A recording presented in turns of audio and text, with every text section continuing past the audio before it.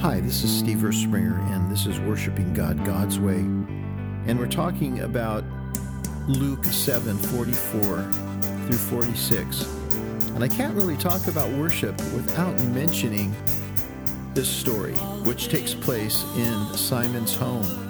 Lazarus, who was raised from the dead after being dead for several days, his grave clothes were taken off, comes back to life. He's invited to come to Simon's home. And along with that come priests and scribes, Pharisees. People hear about the meeting at the house and they come, friends and family and even common people. Martha, who is in Simon's home, she's in charge of preparing the food and getting things ready for this meeting. But she goes out and she actually finds Jesus, and just to make sure that he's coming, she's covering her bases.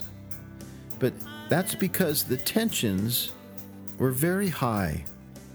The excitement level had to be a 10 plus. I mean, the guy who was dead and laying in the grave, now he's sitting in Simon's home in his living room and he's talking to people.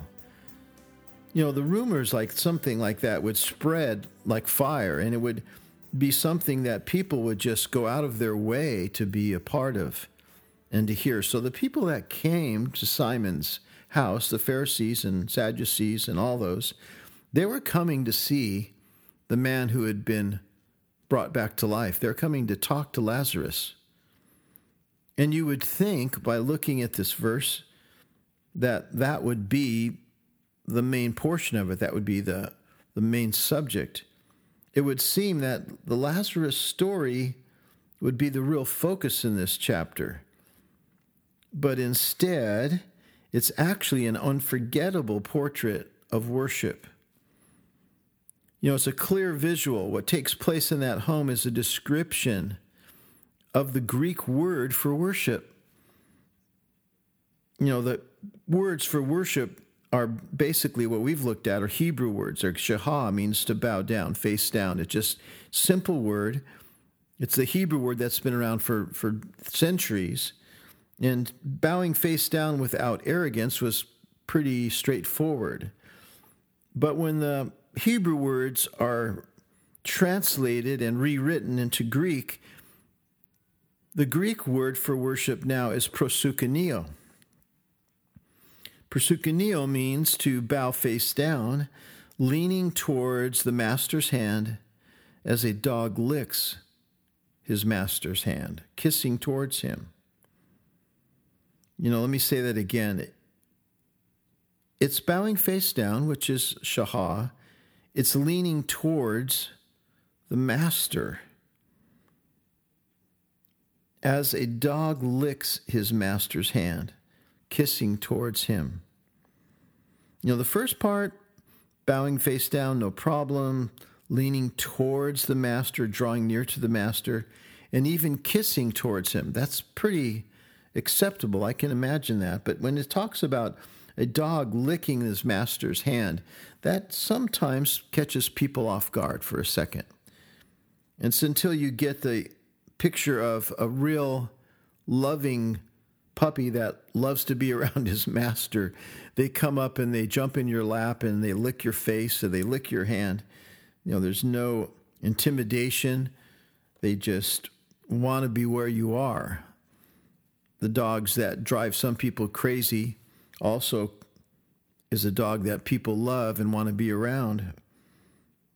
But thanks to Alexander the Great and his influence, because he influenced that Greek language in the translation of the Septuagint, the 5 books of Moses now into Greek, that was a very big thing to take place in history. It changed the way words were understood. It changed how people read the Old Testament. They could see things that they hadn't seen before. It took about 250 years for that translation, the Septuagint, to be completed. So it was well into the lifetime of Jesus that those words were being used. And Jesus himself, he read in Greek. He read the Septuagint, the Old Testament. He spoke Aramaic. He could speak any language he wanted, actually, but that's the one that he would read from.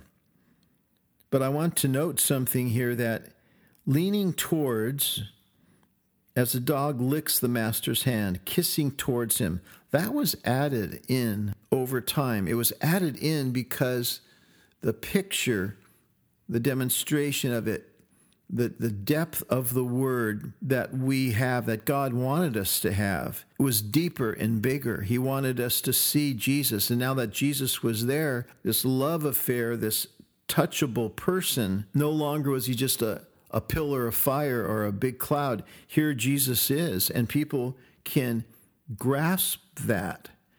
And when they do, their affections grow. The word itself doesn't change. It's just enhanced and becomes fuller with a deeper meaning.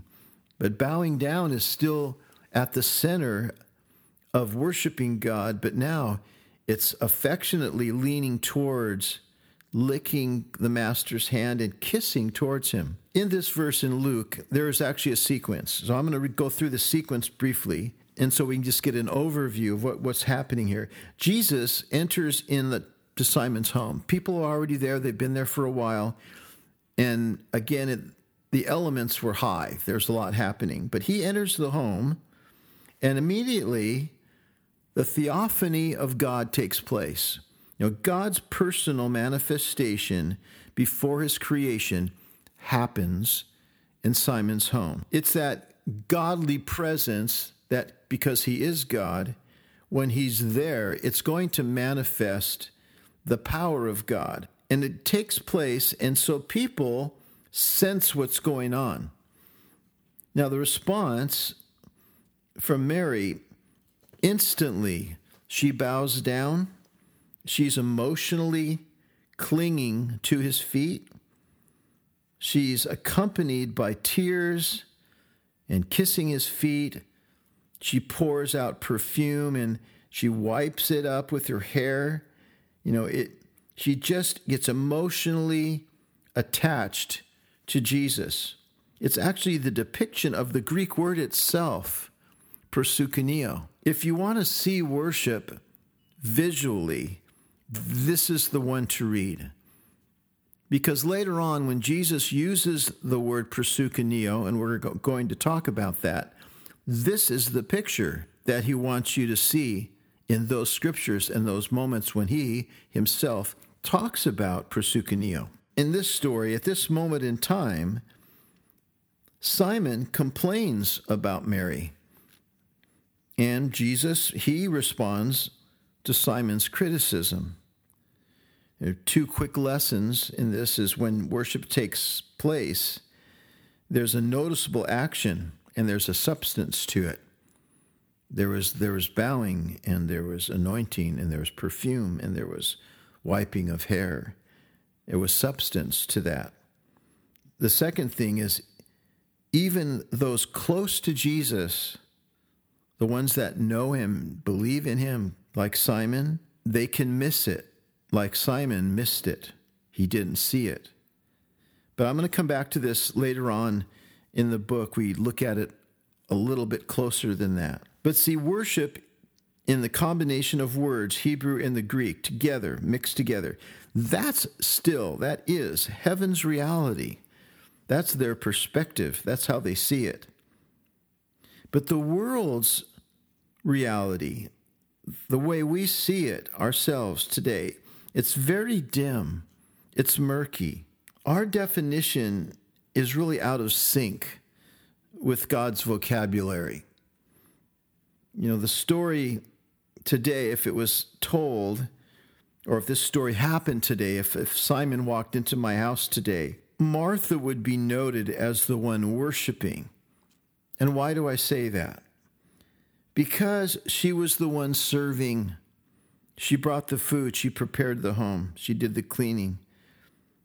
She got things in order. She even went out to find Jesus to make sure he was coming. She was managing the service. You see what I'm saying? Simon didn't complain about Martha. at all. And today, when we talk about worship, we talk about it as one who is serving. We say, oh, if you're helping and doing these things for someone and feeding this person and taking care of this, you're serving, you're worshiping. Well, who's going to complain about that? They're not going to complain. But Mary, on the other hand, if it were today, she would be seen as the one causing distractions, bringing attention to herself. We'd be accusing her for getting in the way. This is a Simon perspective. That's what I call it. I'm going to make this really short because this is a great little story. I hadn't planned on saying it, but I went to a meeting at UCLA. It was at night, and there was a big gathering of people. It was a Christian thing. It was about salvation.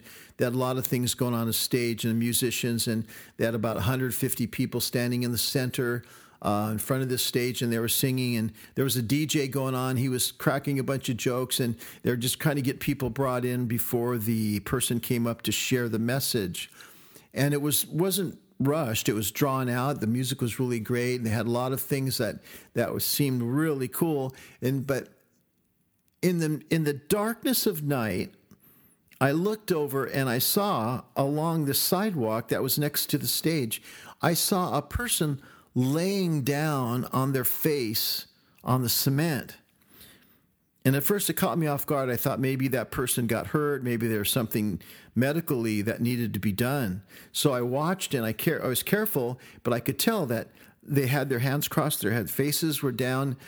I think it was a woman, but the people that were next to her, they're walking by and they're just stepping over her. They stood next to her. They're talking. Groups would go by and they would stop as if she wasn't even there. Now, that's like a Simon syndrome.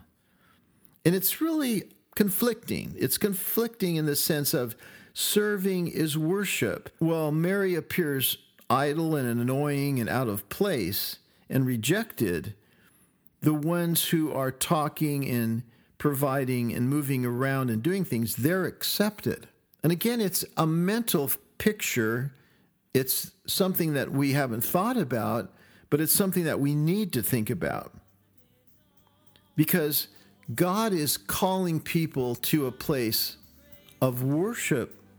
What's coming, I think, and I believe, is God is calling people into a place wherever the theophany is, wherever His presence is, wherever God manifests Himself personally to someone. That becomes the place for people to bow down and worship Him.